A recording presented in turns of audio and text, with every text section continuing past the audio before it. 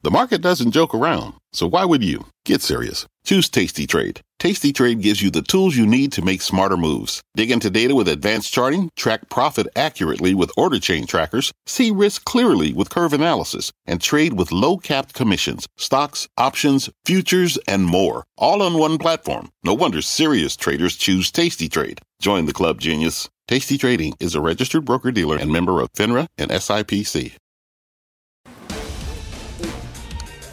And tonight on Fast, the nightmare after Christmas, airline stocks grounded, flight cancellations mounting from coast to coast.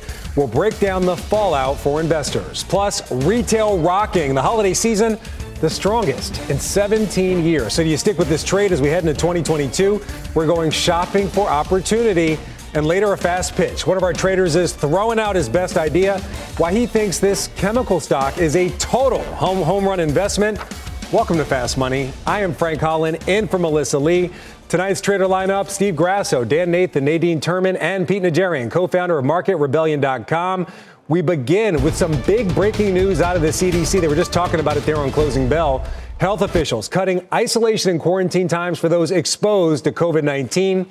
The CDC coming out with some new guidelines, trimming isolation for those who have been infected with COVID-19 to 5 days from 10 if, and this is the big if they are asymptomatic. The CDC also saying people who have their booster shot do not need to quarantine following their exposure to COVID-19.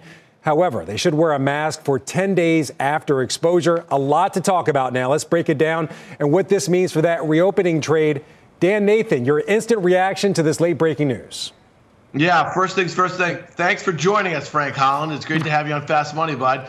Listen, this is great news. I think to the point that, you know, we've all gotten conditioned to the sort of lockdown, the quarantining, the sort of thing that has to happen when people are infected with this disease. And I think the good news is that our country is very well vaccinated at this point, and we're adapting to some of the new trends as it comes out with some of these new variants. So I think it's great news. I think going forward, I will tell you that right now, though, I don't think it changes much for Q4 GDP. We've already seen expectations for that come down pretty substantially. We've been living with this variant now for about a month, and you look at some of the disruption that we've had as far as travel and hospitality over the last week and a half or so, that's not coming back. And I think so, as we think about Q1, we're going to see expectations come down because the world, the rest of the planet, where a lot of our companies get a lot of their sales and earnings, are going to actually have fits and starts with this thing, and it's going to last a while. So Q1 GDP is going to come down. So I think, I'm not sure it changes a whole heck of a lot other than from a sentiment standpoint. Businesses are still going to be really careful as it relates to their employees in the back to work. Yeah, right now we're showing some travel stocks right now. I don't know if you guys are watching the airline stocks. They're up fractionally right now and after hours. I'm not saying it's off of this news, but they are up after a very difficult weekend. Nadine, turning over to you. You and I were chatting earlier. I know you said a lot of investors are turning to the value trade possibly in 2022. Does this change your thesis when it comes to investing the CDC guidance at all? Is it as big as we're making it out to be right now? Frank, I think it's really important what Dan said. Also, the fact that they're being data driven. Omicron causes, fewer deaths, fewer hospitalizations, especially for those who are vaccinated and or have a booster shot. And so being data driven is showing us that you can isolate for a shorter period of time, half the period of time. That's huge, right? And so you can get back to activities that's going to bring forward some revenues that have been halted, especially in the services sector. That's what Dan was mentioning. So I think it does change the outlook in terms of time frame for certain types of businesses. But what it doesn't do for our team is we still see the growth of GDP decelerating next year. And so while the party can last maybe a little bit more for the reopening and certain kind of stocks will be better here in the U.S., we actually prefer international stocks because they haven't seen that reopening yet and have to be really careful, I think, domestically to start adding some protection. It doesn't mean you have to do value trades. So we're actually not saying to buy financials, but I think you have to be a little bit careful, add some defensives, add some treasuries to your portfolio today. Nadine, great point on the data. Another piece of data that actually came up was Dr. Fauci on ABC. He said the last weekly average was 150,000 cases. It will much likely go higher. This is according to Dr. Fauci. So I don't know if we've quite reopened here. And speaking of data, Steve Grasso, you got some data. You actually also did some Googling that I don't think most of us have done. What's the right way to pronounce Omicron? I know you know. Does this change your investing thesis at all? Yeah, it's Omicron. Omicron? Well, I think It's Omicron. So, and you know what? You hear it every day. It's pronounced one way or the other, and right. No one cares, about the pronunciation. But I think the problem is no one knows what the protocol is. No one knew what the protocol was before we started the show. And I will tell you that I'm going to have to Google search and see what the protocol is now going forward, even with that headline. So I think what the market is really anticipating, and Nadine touched on this, the value complex. You don't have to be straight out buying, energy names or just or financials. But I think she brought up a key point: international exposure. We've been so locked into domestic as the only safety bet. So I think come the change of the calendar, which we're approaching very quickly, you're going to see that value trade come on. What does that mean, Frank? I think it means you have to dip into chemical names, material names, and everything else. But FANG could still be strong. People use it as safety. People think that large cap tech is somehow a value trade. And you know what? So be it. Because the market cannot go higher with those 6 to 8, without those 6 to 8 names. All right, a lot to chew on there, Steve. Big dog, I got to come to you. What's going on? What are you seeing when it comes to the travel trade? You just celebrated a birthday yourself. Right. Did you travel? Are you back traveling? Oh, I'm traveling all the time. I have been actually, literally over the last couple of years, I've traveled and I've felt comfortable about it. I've done all the different protocol that people want us to do. But I think this is interesting, Frank, because when you look at this, it almost seems as if the CDC is taking a page from some of the major sports franchises, right? I mean, when you look at the NFL and what they've done, the NBA and what they're doing, and they've shortened this whole thing. I would have expected, and I've been looking, and I see some fractional, as you mentioned, moves in terms of the airlines. And when I look over at casinos, which I think is another one of those areas where we've seen that reopen with Wynn and Las Vegas Sands and some of those names. But I am not seeing a whole lot of movement right now. I mean, maybe we will. Maybe we'll see a little bit more of an aggressive move come tomorrow. But I would have expected to see a little bit more of a lift from the airlines and the cruise ships and the casinos and all those areas where we've basically been focusing on for part of that reopen trade. And I'm not seeing a lot of movement yet. And maybe it's just because it's so early and we're trying to learn more and more about this and how this is going to function. But I think to the point of Nadine and what Steve was talking about, I think it's all about quality names, whether they're in the tech world or in the semiconductor world or whatever. Quality does matter. And obviously, if all you've got to do is look at today and look at what's really been struggling, what's struggling is those high multiple names, the names that really did so well, obviously, in the early days of the pandemic, but now have started to fizzle a little bit, whether you're looking at Peloton, DocuSign, those kinds of names. Right. So I think that's something as well. So there's a lot of different things, Frank, that we're going to be dissecting over the next couple of days. And this is something that we'll definitely be looking at over the next month or so to see what happens, obviously. We don't really know, and we're going to have to find out, obviously, literally live each and every day. Yeah, let's turn our attention back to those travel stocks. Right now, Delta Airlines, again, I'm not saying it's directly tied to the CDC news, but up about 0.5% in after-hours trading. When we're talking about travel stocks, is this the boost that they need? I know a lot of these airlines, they were struggling really to staff flights. We saw those cancellations over the weekend. Steve, I'm going to come back to you. Is this the Band-Aid that these airline stocks really need to get through this difficult time of these Omicron surges that a lot of experts believe will surge for a few weeks, maybe a month or so, and then decline? Yeah, definitely. The people, well, put it this way. When we talked about this last week, the TSA was announcing numbers that were just as high as pre-COVID ever entering the scene. So December 2019 levels. That means people want to get back at it, to Pete's point. They want to travel. They want to go see other different places. They want to vacation the way they want. But the knee-jerk reaction is when you hear the CDC or the government saying, the federal government saying you can't travel or we're going to restrict it, people back up. They sell the stocks first. But what we've seen is not what they say, but what they're doing. What they're doing is they're getting back out there and they're traveling. And if you look at the travel stocks, Frank, they all short-term peaked, they hit a trough, and they bounce back 50% of the way. That's a huge technical point. So a lot of these names that haven't, you want to be buying those. A name that I am always pounding the table on that's gotten so beat up, YOU. Clear Secure. If all of these travel names are popping, then Clear Secure should be popping as well, and it just hasn't. It's rather, don't get me wrong, it's rallied 20% off the bottom, but YOU should be up another 30% from current levels. All right, speaking of those travel stocks, Carnival Cruise Lines, it closed down 1% right now in after-hours trading, up fractionally. Dan Nathan, I saw you raise an eyebrow when Steve was over there talking. What are you thinking?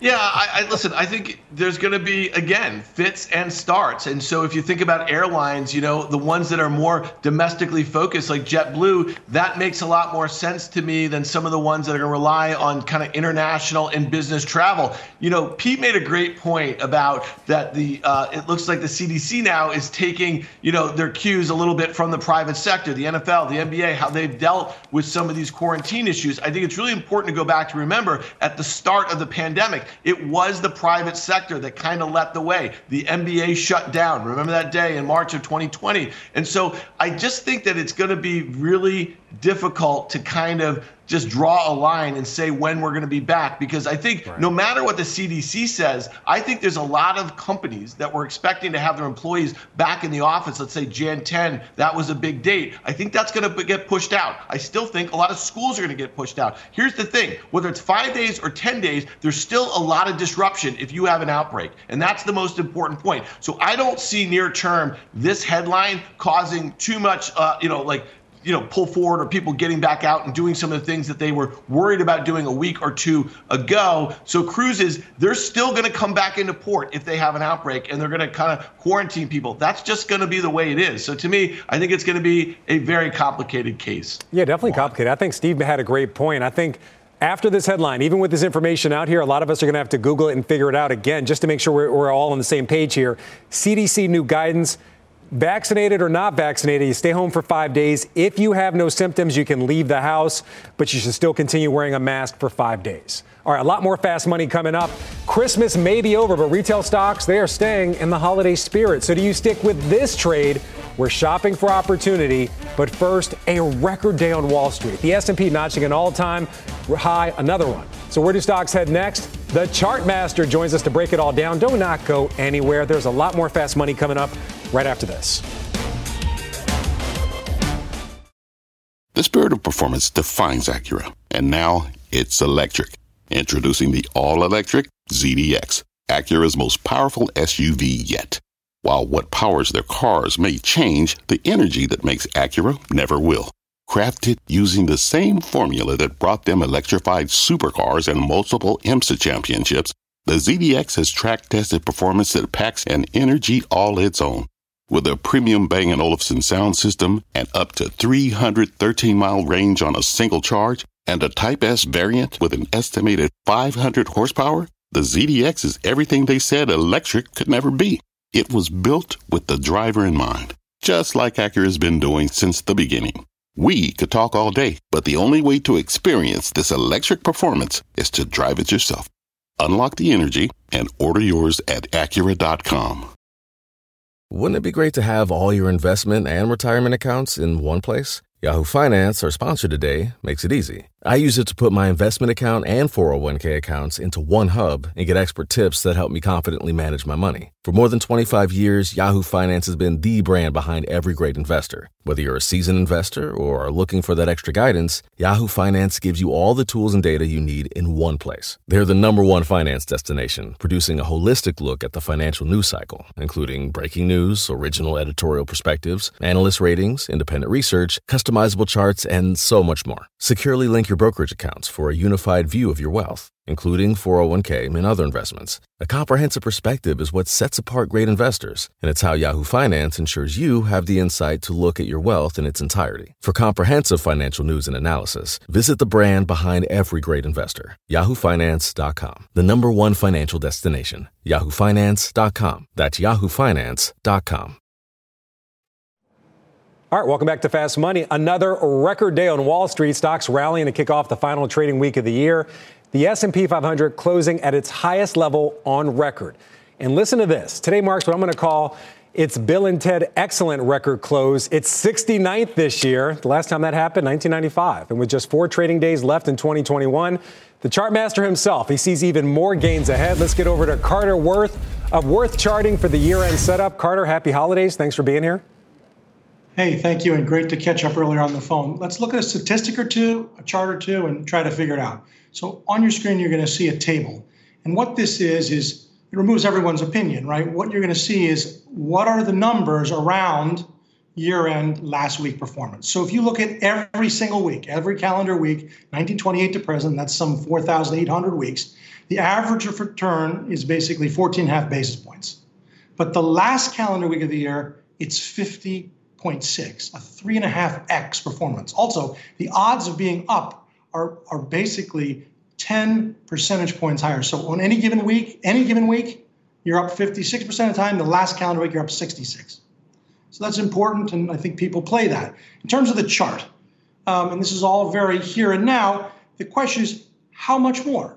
We're only talking about 4 sessions. We've already done today more than the average of the last calendar week. So I've drawn the internal trend line, and if and as we were to get there, that's about 48.02 to 48.05, not much more. But my hunches will close right around there when Friday is said and done. So the real question, and let's look at then tech. I mean, this is the driver behind so much of the market. And so this is the tech sector, the SPDR XLK, the sector ETF. And if you didn't know what it was, you'd say that's up and to the right, north by northeast, steady as she goes, higher ever higher with nice givebacks. That's all it is. It's a 45-degree angle. But importantly, last chart, look at the 2-panel chart.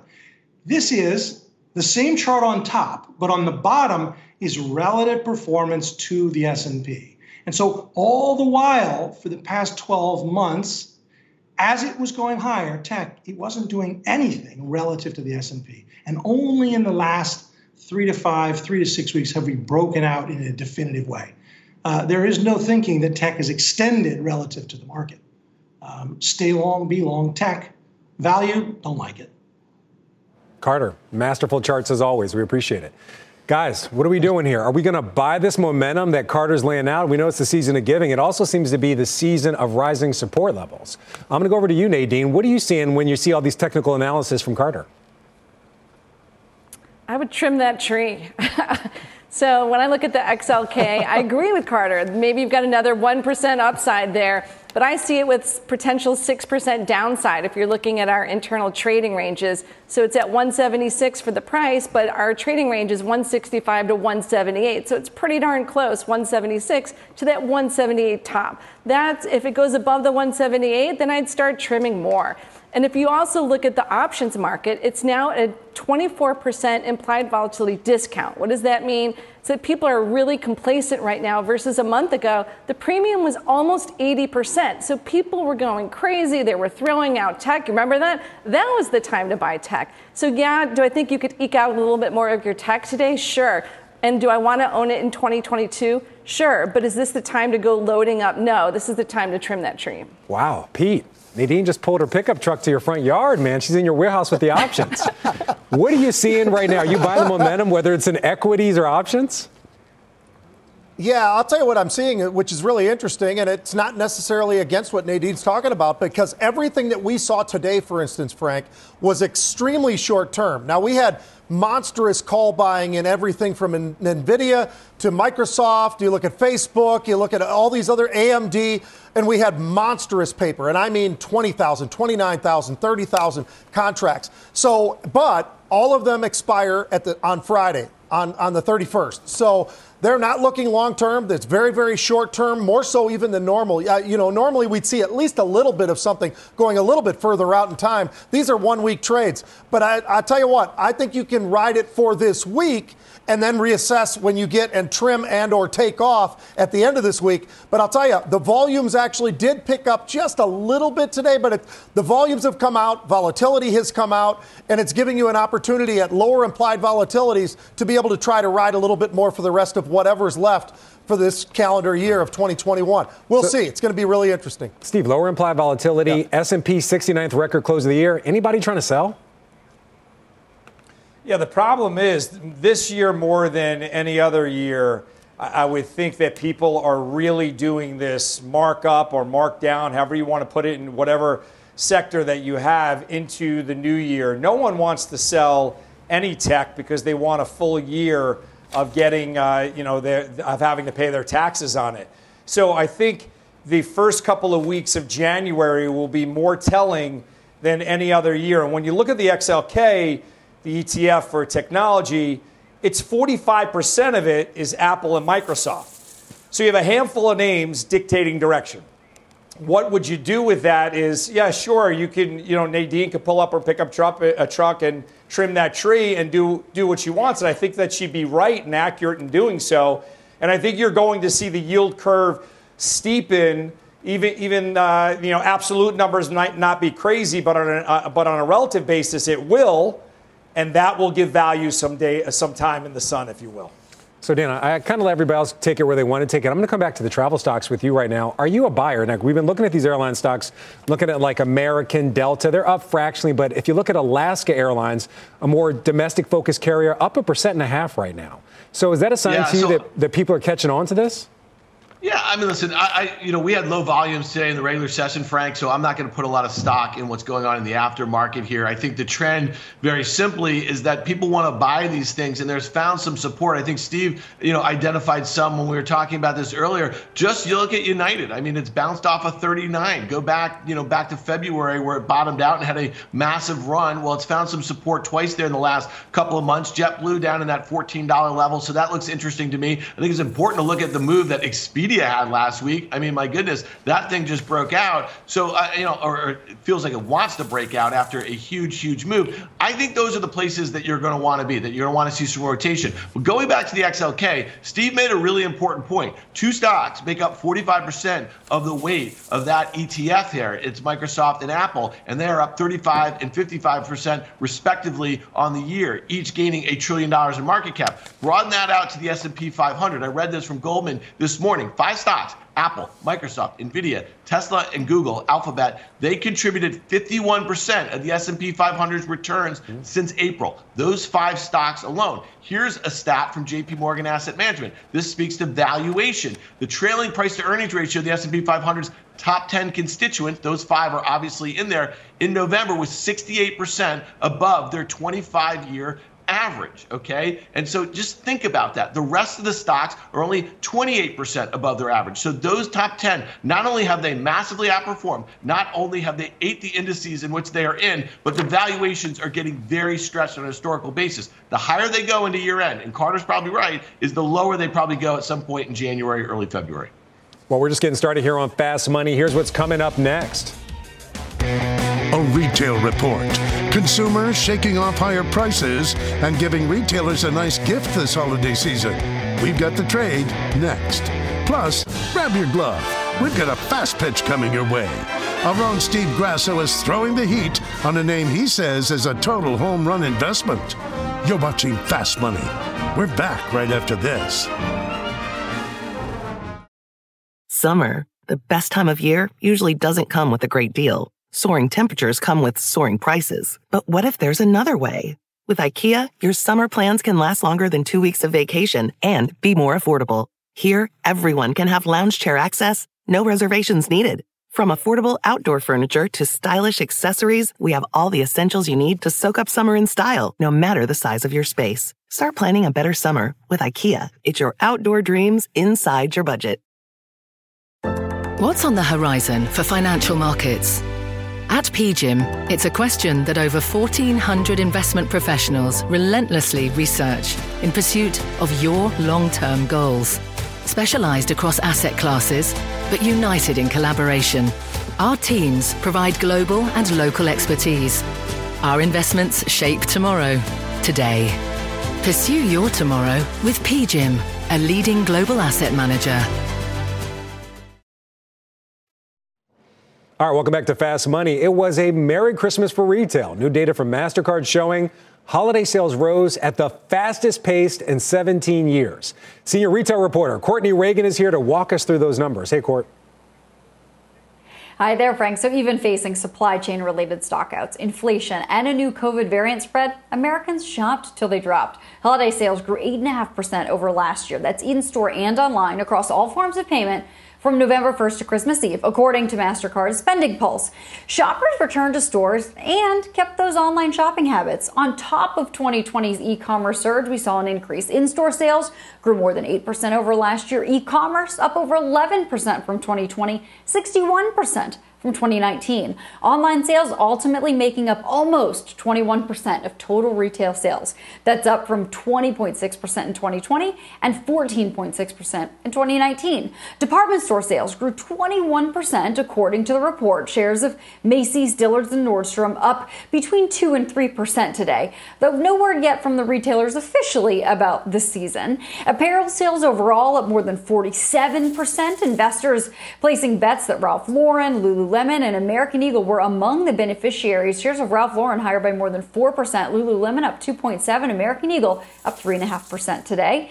And sales of electronics up more than 16%, according to MasterCard's holiday sales report. Shares of Apple up more than 2%. Best Buy higher too, but just by about 1%. Walmart, Target, Amazon also likely big sellers of consumer electronics to shoppers during the holiday season, which, by the way, still has a very big week this week, potentially, as retailers try to capture exchanges rather than returns and entice shoppers to spend those gift cards. Frank, you might know, of course, that the revenue can't be recognized for gift cards until it's actually used. Yeah, I plan to use mine right away, Courtney. I lose mine all the time. Courtney Reagan, thank you. Great report. All right, let's talk a little bit more about where retail is headed in 2022. Joining us now is Jerry Storch, Storch Advisor CEO and former Toys R Us CEO.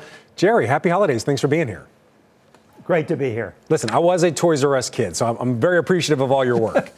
Let's get down to it. I think you were probably hearing Courtney just talk right now. In-store sales up 8%, e-commerce up 11%. Sounds like an all-around win for retailers. Was this holiday season as good as the numbers make it seem? I think the season was good. We've been saying all along it was going to be good. The consumers have money, and history shows one thing. When consumers have money, they spend it, and they did. The one caveat I would have to this whole story is that with total, if you take the MasterCard numbers at their face value, I've been noodling this all day, up 8.5% for November, December combined, we already know, the old data is that November was up high double digits, maybe 16, 17%. So what does that say about December? It probably wasn't up very much. So when we get that data out in January, it may not be as good as people think for December alone. Some of that is sales that were pulled forward into October and November. And some of it was, especially the last week or two leading up to Christmas, we had all this noise about Omicron. And I think some consumers did stay away during that period. I don't think it's a long-term disease for the consumer, if you excuse the pun. I think it's I think it'll be short-lived. If Omicron is short-lived, then I think consumers are coming back. They have the money, they're going to spend it. Jerry, I have a question for you, and I'm in agreement with a lot of things you're talking about here. What are your thoughts around margins? Are we at peak margins right now? It seems that there's been a catch-up purchases by consumers. Online typically is dilutive for most retailers, and the supply chain disruption made that a lot of people actually purchased a lot of inventory, which is going to have to get unwound. And so maybe it benefits TJX, but how do you think about retailers and margins going into 2022? Well, I have to tell you, but it depends. I think in apparel, we may be near peak margins. Keep in mind, a lot of retailers didn't buy very much for last holiday season. So a lot of what they had was fresh inventory this year. And if it doesn't sell through, they're going to have to clear it when you get to January, February. So you might see a different picture the next year. Every merchant, when they get into a new position, the first thing they do is mark everything down. And then they look great the first year. The second year, not so good. So in a way, all the apparel retailers, all the department stores may look that way this year, where they have a lot of fresh merchandise coming out of the pandemic. Now, as you get a year later and 2 years later, that stuff gets a little long in the tooth. Meanwhile, there's pressure on margins from supply chain, which some retailers have abated through very expensive means, like chartering ships or air freighting goods. They probably aren't going to have to do that as much next year. Even though I don't think the supply chain's totally fixed, we have quite a while to fix it because we're past peak now. Volumes are down going to January, February, March. There'll be some time to get things under control in supply chain. So I think that will go the other way. Meanwhile, every retailer I know, would be malpractice not to, is raising their prices like mad. And so that will also contribute to their margins going up, not down. And the smartest thing to do if you're a retailer, raise your price in anticipation of your costs. So far, they've been chasing it. They're going to do it the other way now. Everyone's going to raise their prices past where their costs are. So margins will be pushed up by that. So it depends on the category. I watch apparel very, very closely, though. Jerry, take it easy. Let me do my returns first, then they can raise their prices, if you don't mind. Okay. On a serious note, Courtney has some great data in that last report. On the stickiness of e-commerce, she said this holiday season it was just under 21% for the second straight year. Are we going to see declines in e-commerce in the future? And again, hitting Nadine's point, what does that mean for margins? Because obviously e-commerce is a lot more expensive to fulfill, and the returns seem to be really killing retailers. So not a chance we're going to see a decline in e-commerce. It continues to capture share. Some people thought this was the quarter. Bricks and mortar might get back share. No way, no how. Amazon continues to gobble share. All the bricks and mortar retailers, whether they're all channel or omni-channel models, are doing the same thing, shifting their balance towards e-commerce. That's going to keep growing. That's a mega trend. It's not going to change. You're right, though. Depending upon the average ticket, right? So a low average ticket store, e-commerce erodes the margins. A high average ticket store doesn't make much difference. So if you're Saks or Neiman's or someone like that, you're shipping out things that cost $500 and you got a couple $100 in the margin pool. Doesn't matter how you fulfill it. That's irrelevant for the overall margin picture. But if you're Kohl's, for example, it's a pretty expensive way to do business. Selling one piece of low price clothing at a time over the internet with the extreme cost of fulfillment. So there you do degrade your margins. There's no way around it. It's going to happen. Meanwhile, you have to figure out how to fix it. And that involves, having products with higher margin, building the ticket up, building your average price, building the average items per transaction. You have to view that as a new parable or challenge for the ages if you want to be a winner in the future. All right, Jerry Storch, great insight. We appreciate it. Let's turn back to our panel. Pete, kick it off with you. Let's trade this. How are you going to do it?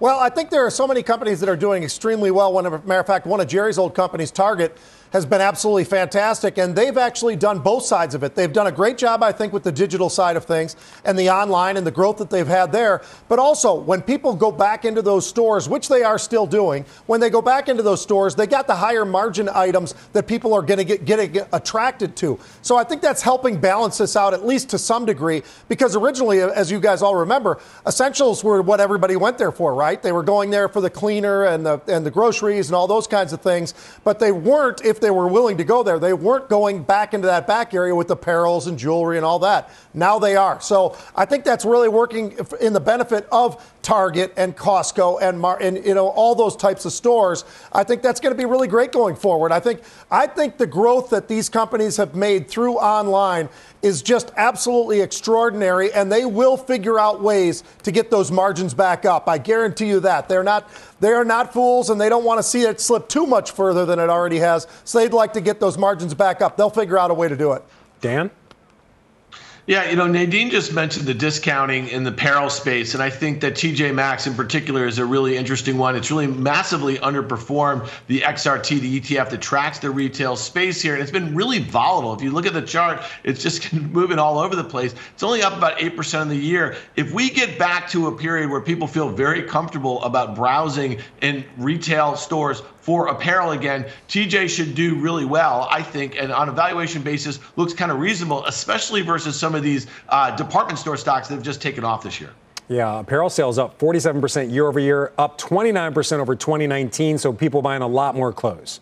All right, coming up, a lockdown crackdown. Investors slamming the brakes on DiDi following reports the company's blocking employees from selling their shares. We've got all the details coming up next. But first, get ready for a fast pitch. Our own Steve Grasso is taking the mound. Throw a little bit of that heat on a chemical company he says is ready to surge. We're going to give you that name when Fast Money returns. And welcome back to Fast Money. As we start to close the books on 2021, Steve Grasso is looking into next year. He says this chemical stock is a rock-solid bet, and he's taking the mound for Fast Pitch. Steve, take it away. So first of all, you have to have the caveat that value has to come back into vogue, and I do think that's what's going to happen. You're going to see a lot of international exposure. The stock is Dow, D-O-W, Dow Inc., and for a number of reasons, right? We give you three bullets. The number one, it's trading at its lowest valuation in history on a percentage of free cash flow yield, EV to EBITDA, and straight out price to earnings ratio. So if you take that aside, then let's move on from there. When funds add, if they have to add international cyclical global exposure, this is the one they're going to go for. Why? Because it's large cap and it's very liquid. You want to be able to get in and out of stocks, Frank. Third, the dividend. The dividend has proven to be rock solid during the most hectic and the most frantic and the scariest of COVID 2020 weeks and months. It's been rock solid. And another thing, based on this dividend yield, around 5% has proven to be supportive in the stock, and we're smack there right now. All right, Pete, you got a question for Steve? Sure. Steve, are you concerned at all about the debt that they've got? I'm not saying that you have to be. I'm just curious what you think. I think it's something north of about $16 billion. Does that concern you at all? So, yes, that does, Pete. Very, very good point. And also, there has been some concerns over margins over one of their business lines or chemical lines. Those seem to be in their, I shouldn't say the debt is not in the rearview window yet, but the fact that they have exposure to U.S. nat gas versus European companies and Asian companies that have a much higher input cost means that they should actually be bottoming first. And all of their portfolio of names in chemicals should actually be bouncing. So that should cure, if you will, their debt issues. All right, Steve, putting his money where his mouth is on that value trade. All right, no more questions. Polls are closed. Time to vote. Are you buying Steve's pitch on Dow Inc.? Nadine, ladies first. All right. Well, I'm going to give it to him here. I would say, you want to own dividends in 2022. So you get the D and the O, dividends you want to own. But the W is for wait. So I'm with him, but I want to wait till this gets to around $53 because right now it's about a 12% implied volatility premium. So people are still a little bit concerned, but it's come down a lot over the last month. And it's got about maybe 2% upside to 4.5% downside. So I'd love to pick it up cheaper. So I want the value trade at 53. Wow, Nadine using different ink too. Right now, Dow trading at $56. Pete, over to you. Well, I'm going to give this the Nolan Ryan. Really nicely done, Steve. I think you explained everything very, very well. That's an awesome fast pitch. I appreciate it. I'm buying it, and I like what you're telling here. I tell you what, 5% dividend yield. If I can sell options against that as well, I can enhance that. That's the kind of stock I like. I like it, Steve. All right, Pete saying it's a bombasso. Dan. Yeah, listen, I'm not a buyer, but that's not because I didn't like the pitch. I think that was a great fundamental pitch, and I mean that very seriously. But I want to say one thing. I've been doing this with Steve for a very long time. When he's pitching a stock that's trading well, which this stock is not, he always points to the chart, okay? Always points to the chart. I think Nadine's levels near term makes sense, 52, 53. Look at a 5-year chart. This stock is in a downtrend. It's broken below a breakout level from a couple years ago. It looks like some real resistance here. I think lower before higher. I like the fundamental call. But Steve, where was the technical call, man? You always put these in your power pitches. Man, Dan Nathan basically the technical call was on the yield, but I hear you. I should have told you what level. The level is to buy here, and I think it goes to $70, which was past resistance. All right, Dan Nathan saying he gone. It's a little shout out to my friends who are Sox fans on the south side of Chicago.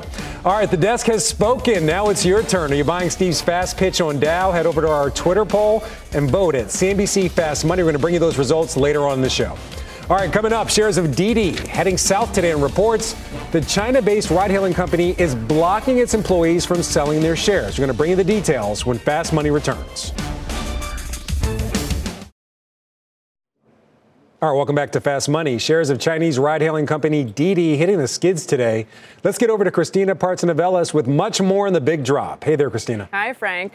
Looks like Didi's early investors won't be able to cash out anytime soon. China's largest ride-sharing app, Didi, blocked all pre-IPO investors from cashing out despite the 180-day lockup period. The news said shares down over 5% today. So employees, families, and friends are locked in, but outside firms like Uber, which owns almost 12% of the company, can opt to cash out.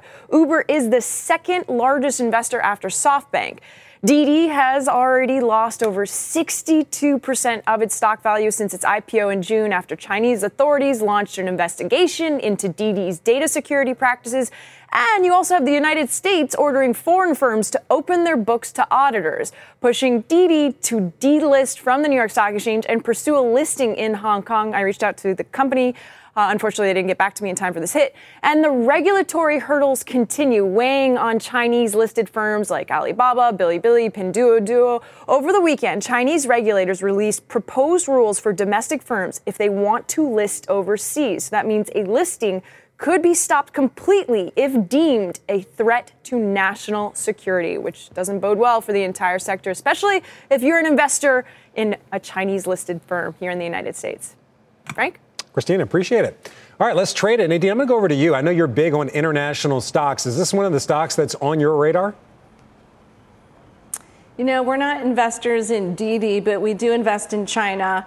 It's been tough for them. They're unable to sign up new users. The China's regulator ordered app stores to remove 25 of other apps, including those that registered new drivers. So with all of that going on and then, basically making some investors illiquid, this is not the kind of name that I would touch. But if you look at the KBA, which of course includes a bunch of names that have been difficult to trade in the tech space, it's at 47.40, like when I had looked at it today. Our trading range is 45.70 to 48.50, so about 2.3% upside to about 3.6% downside, but a huge implied volatility premium. So people are paying up a ton for protection. They're really worried.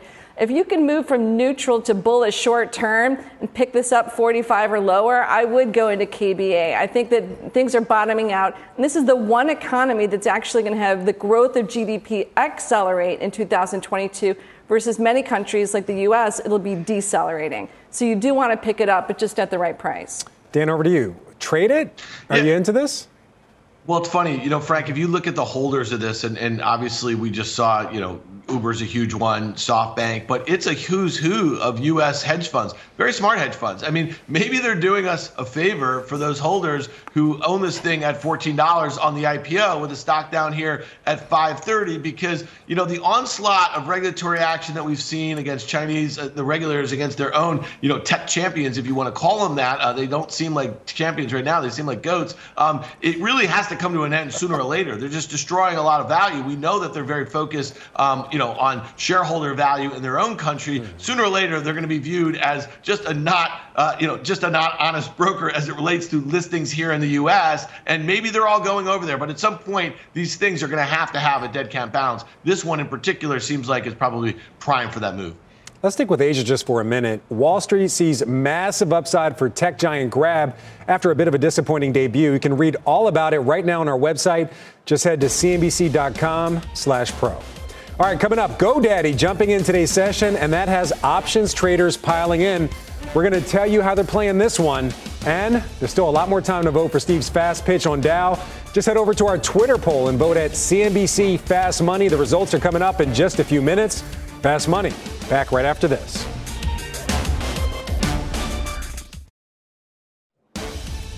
Welcome back to Fast Money. Coming up at the top of the hour, a CNBC special, Your Money 2022. We're breaking out our crystal ball. We're going to see what's in store for your money coming up in the new year. And it's all coming up next right here on CNBC. Wilfred Frost hosting. Meanwhile, check out shares of GoDaddy soaring today on news that activist investor Starboard Value took a 6.5% stake in the web services company. Starboard bought more than $800 million worth of GoDaddy stock, making it the firm's largest holding. And that news has started a bit of a fire in the options market, where traders are betting today that rally has some legs on it. Mike Coe joins us now to break down all the action. Happy holidays, Mike. Hi there, Frank. Yeah, so GoDaddy traded more than 6 times its average daily call volume today. That despite the fact that overall the options market's volumes were actually pretty light. The most active opening activity that was taking place there was the January 85 strike calls. We saw buyers of those spending a little over $1.90 a contract. Buyers of those calls are obviously betting that this recent spike could continue through the third week of January, and they're looking for prices above $87 a share. Mike, really appreciate it. Pete, I'm going to toss it over to you. $191 for that option. Were you a buyer there? Is that a good price? I don't know, Frank. I think the reality is the volume is still low, as Mike pointed out. I mean, when we're looking at unusual option activity, oftentimes we're looking for huge volumes, and this isn't in the category of huge volumes. But as far as risk reward, I'd much rather be in the options right now after this huge move that we saw today out of the stock on this news than I would be in the stock, because potentially the stock could fall back to where it came from fairly rapidly after this news settles in and all the rest of it. So I'd rather be in the options, but I'd rather see a lot more volume than we're seeing right now. So I'm not as intrigued as I normally would be. Dan, Starboard taking out a big stake there, $800 million worth of stock.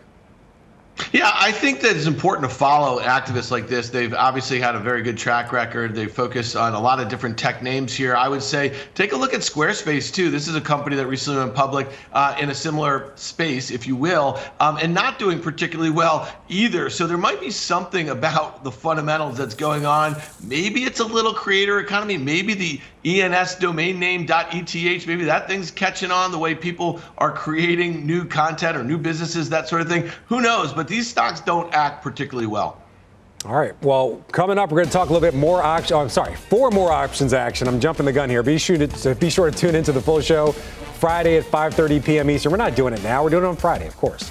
All right. Last call to vote in our Twitter poll. Are you buying Steve Grasso's fast pitch on Dow? Head to Twitter and let us know your results and your final trades. They're coming up next right here on Fast Money. Stay with us. All right, welcome back to Fast Money. Time to get down to it. It's time to find out if you and all people at home, you were buying Steve Grasso's fast pitch on Dow. Numbers just coming in, Steve. They're just tallying up right now. It's going. We look up. There we go. It looks like they were. 52% of voters were buying Steve's pitch. It's a bombazo. Steve, I was never rooting against you, but I kind of wanted to say he gone. But I was never rooting against you. Great pitch. All right, it's time now for a final trade. Let's go around the horn. Steve, after this big victory, we're going to go to you first. Yeah, it'd be weird if I didn't say DOW for my final trade, Frank. And I'm very appreciative of Dan going on Twitter and voting for it anyway. Nadine? Down the U.S. dollar through the UUP ETF. The dollar's come down from its highs, but buy below 25.70. Big dog. I'm going to give you NVIDIA. We had monstrous buying today at the 310 strike and 320 strike in December. 29,000, 25,000. Giddy up. This thing's going higher. Dan, you got the final word. Wait, how am I not big dog, Frank? Hey, listen. Several reasons, Dan. We'll talk about it later. I like where you were going with the travel trade. I think you want the domestic airlines. This thing's down 33% from its highs this year. It's flat on the year. So turn the page on the calendar. I like Jeff. All right, thanks, guys. Thank you for everything, all the insight on all the stocks, and thank all of you for watching Fast Money, a CNBC special, Your Money 2022 with Wilfred Frost. Starts right now.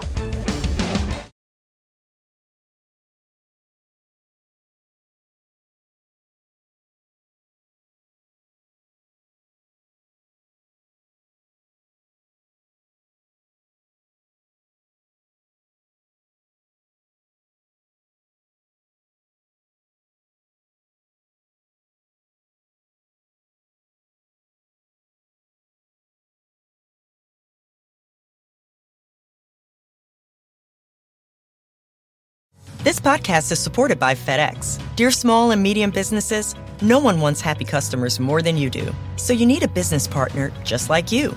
Like FedEx, who understands your passion for serving your customers because they have the same commitment towards you.